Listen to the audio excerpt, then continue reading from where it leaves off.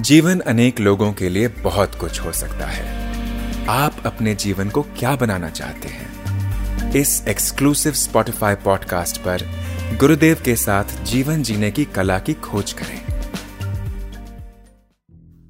तो जीवन में भाग्य उसी को कहते हैं जब हम जो चाहते हैं वो तुरंत हो जाए या चाहने से पहले हो जाए, उसी को भाग्य कहते हैं। प्यास लगी नहीं, पहले ही पानी मौजूद हो जाए तो वो भाग्य है।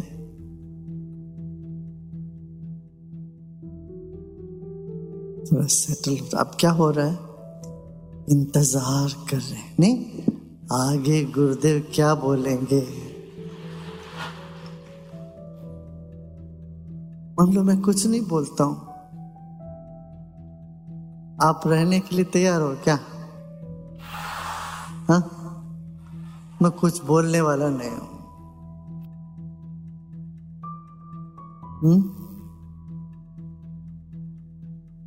क्या बट करना?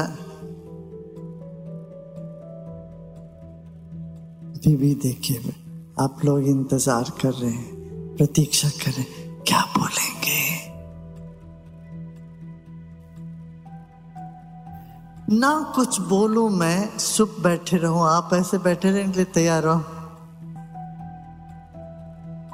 जब इंतजार करना पड़ता है तो क्या होता है? हमको बोर हो जाते हैं। आप आधा घंटे बैठ के इंतजार करना पड़े, थोड़ी देर में बेचैन इधर उधर देखते हैं, फिर बलियां गिनने लगते हैं, लाइट्स गिनने लगेंगे, फिर चटपटाने लगेंगे। एयरपोर्ट में देखने को मिलता है क्या, लोग जब इंतजार करने झांक के देखते हैं, प्लेन आ गया क्या। वो खिड़की के पास झांक, अरे प्लेन आया तो दिखेगा, इतनी बड़ी चीज है, चींटी थोड़ी ना वो। रेलवे स्टेशन में देखो, ट्रेन आ रहा है क्या, झुक के देखेंगे। इंतजार करना बहुत मुश्किल है, वो भी जितना हम तनाव से बढ़ते हैं, बेचैन होते हैं, इंतजार ही बड़ा कष्ट देता है हमको, है ना।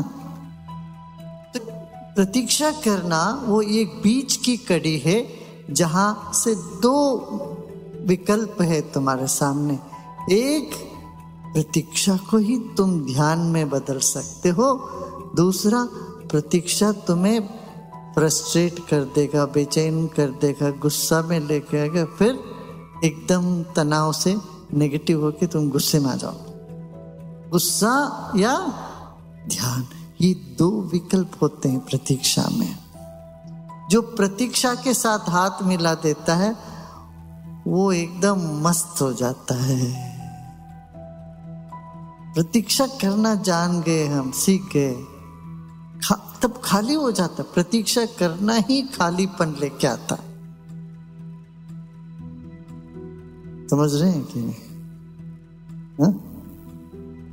प्रतीक्षा करना ही खालीपन लेके आएगा तेरे भीतर। तो करो प्रतीक्षा।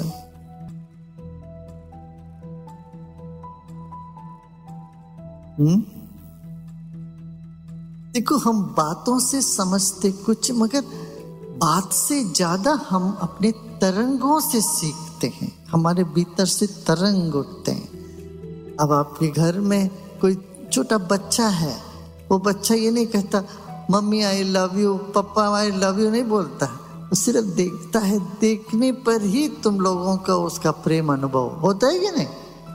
ऐसे घर में कोई कुत्ता है, छोटा सा पप्पी है, आप घर में आते हो ऐसे पागल हो के आपके चारों ओर घूमता है, आपके ऊपर छलांग लगाता है कि नहीं? तो वाणी से ज्यादा हम अपने तरंगों से अपने भाव को व्यक्त करते हैं। मगर ये तरंग कहाँ उठता है? एक आकाश में उठता है। हमारे भीतर एक आकाश, उस आकाश में उठता है। उस आकाश का ही नाम भैरव है। आशा है आपको ये एपिसोड पसंद आया होगा।